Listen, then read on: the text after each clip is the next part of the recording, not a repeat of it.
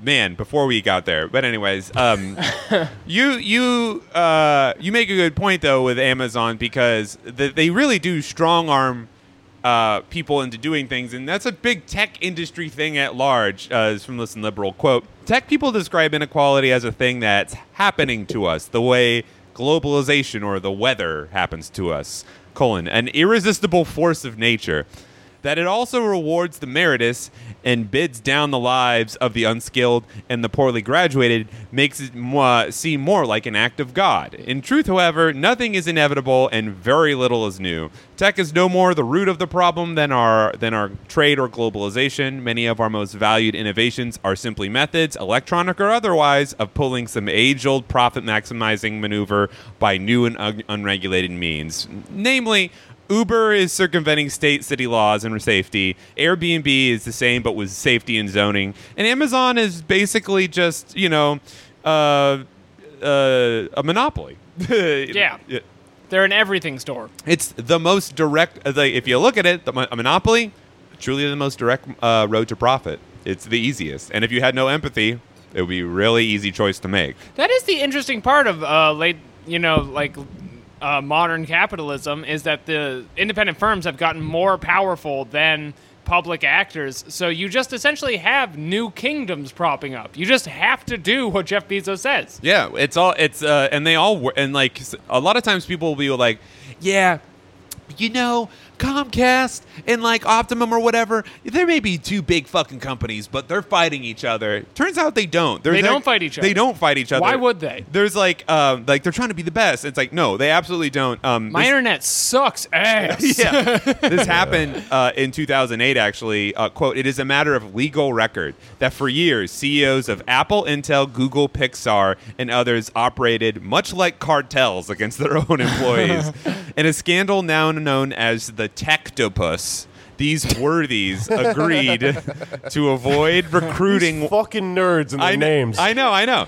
These worthies... Shut up, we're talking about the Techtopus. These worthies agreed to avoid recruiting one another's workers and thus kept wages down across the industry.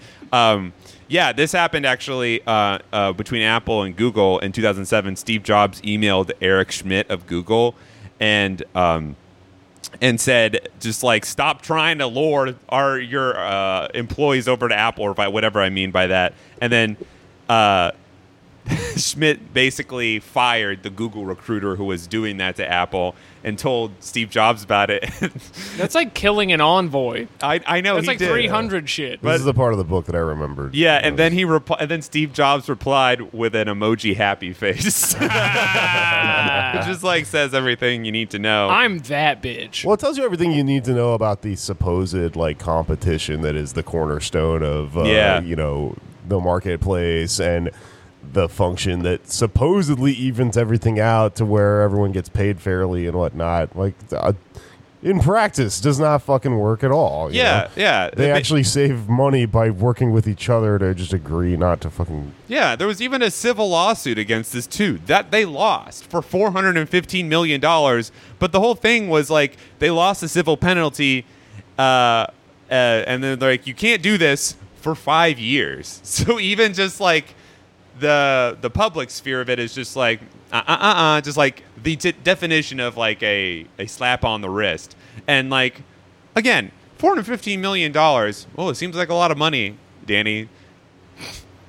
Literally 0.3% of Jeff Bezos's total value. Like, just like, and that's just that guy. Like, it's real Jeff, money on the dresser type situation. You're not allowed to pilot the Techtopus for 5 years. Yeah. Shinji, if you don't pilot the Techtopus, Jeff must pilot it again. Yeah, these people, they do all this, and this is just a tech thing in general. Like, I think this law actually did get passed this year, but for a while, like, Bill de Blasio was trying to cap the number of Ubers that could work in New York City, or the licenses that they could give out. And he helped, like, pass it. He actually, for all the shit Bill de Blasio's like bad at, he actually did help pass that. And then immediately Andrew Cuomo was like, no, I think these tech people actually got something going for him, because he's just a neoliberal ghoul, you know?